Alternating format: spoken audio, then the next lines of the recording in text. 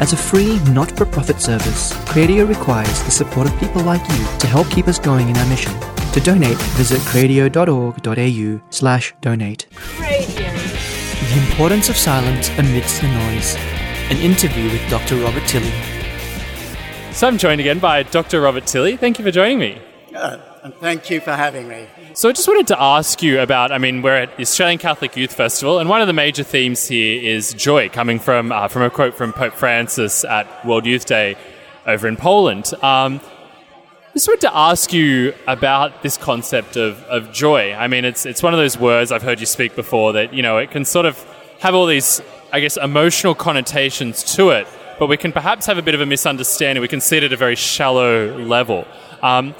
What exactly is joy, and how can we attain it? It's interesting you put the question like that. I was just actually looking at Archbishop Coleridge speaking about this topic, and one of the major points he was saying was, of course, that joy, proper joy, full joy, is not the same thing as fun or happiness or even yelling out loud. The issue then is, what is joy? And I guess the paradox about joy is that you can be really, really sad and yet at the same time be joyful. And I think that that's what points us to the real sense of what joy is. In a way, joy can often be something supernatural. That is, it's something that actually is in the very depth of our being, but that in a way is like an intuition, I think, of God himself. I suppose to expand upon that, in this world of fashion and consumerism, of course, we're pumped full of the idea that joy is having fun, smiley faces, all those kind of things. But in fact, when you think about it, real joy is a stability, a kind of beingness, a sense of a centeredness, something that is not easily swayed. And once you start to feel that, no matter what the circumstances are, you will actually feel something that can't really be put in words or explained by a logic of the world. It's always something more. It's something to do with God, really. And what do you think, is, you've obviously alluded to it there, that joy centrally has to do with God. How do we, in this world of consumerism, of a certain level of shallowness, be able to find and attain that joy? And I guess also keep it in our hearts, because I know that the saints have talked about this keeping our peace in our hearts, even amongst the troubles of the world. One of the things I would suggest, and in a way this will be my talk this afternoon, and possibly it fits a little bit strangely with the circumstances we're in at the moment. I think that one of the ways is to actually turn off social media, turn off computers, turn off distractions, and simply try to sit still. Simply try to sit still, to be centered, and to try to focus perhaps on a biblical passage, a teaching of the church. I think that idea of being able to, first of all, withdraw from the world into silence, into a sense of stability and solidity, is very important. Then you grow, and I guess that's what the saints represent, is the maturity and ability enough to be able to carry around that stability even when they're not in silence, even when they're in the yelling and shouting and partying of the world. So I guess, simply put, I think to most people, I guess I would recommend is,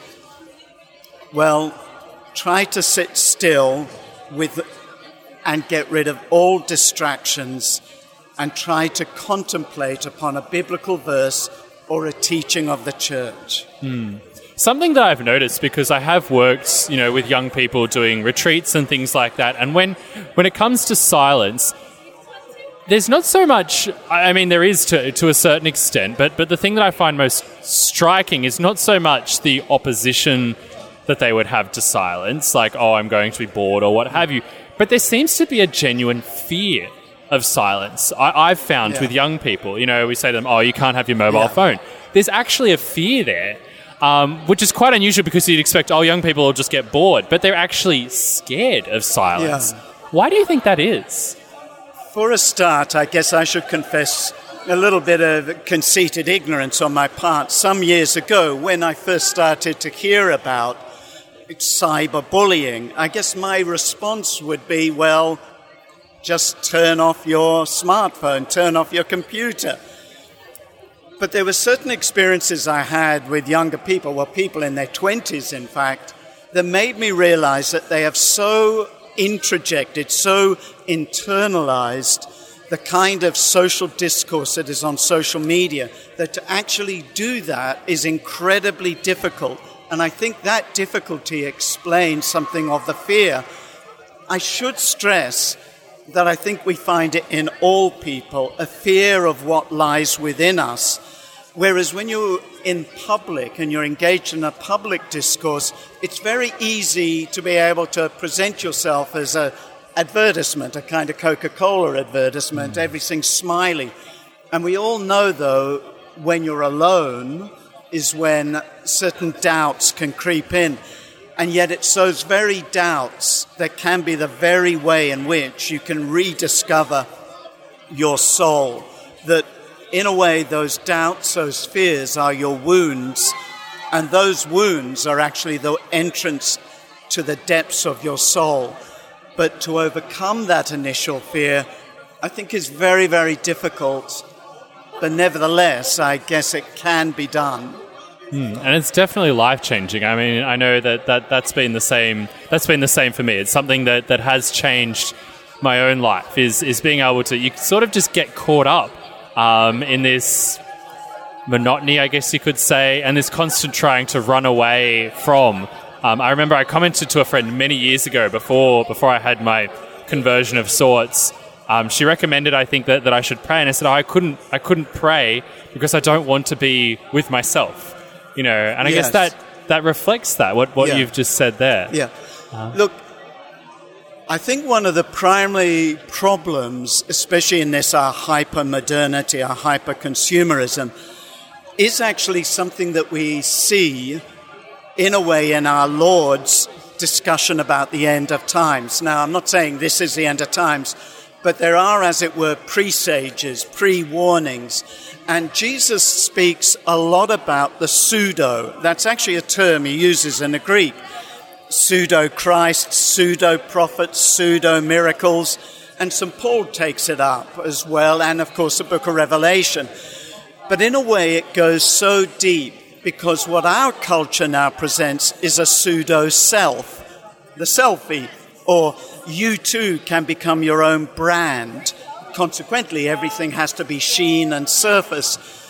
But I would argue that kind of presentation of the pseudo-self is something so detrimental to our spiritual soul and indeed material being that to overcome it requires a lot of grace. And I think it requires the church to be a little bit more cognizant that this is a major, major problem. Consequently, if you are functioning with a pseudo sense of self, then of course you're going to be very fearful of going within or being critical because you're going to feel like your self is dissolving, that it's not real. But what you have to understand and what people have to understand is, no, that self you're experiencing is not real. It's pseudo.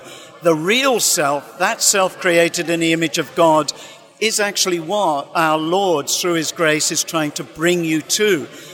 But it is, again, incredibly difficult. Yeah.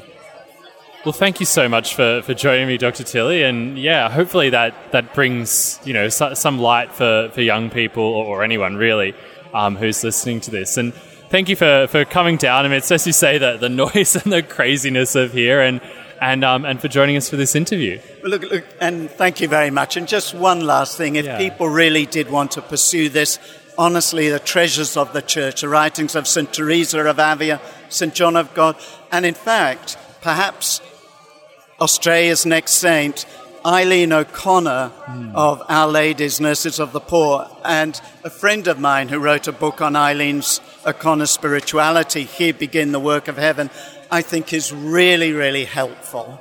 Anyway, and thank you for having me. Wonderful. Thank you so much. That was Dr. Robert Tilley with The Importance of Silence Amidst the Noise.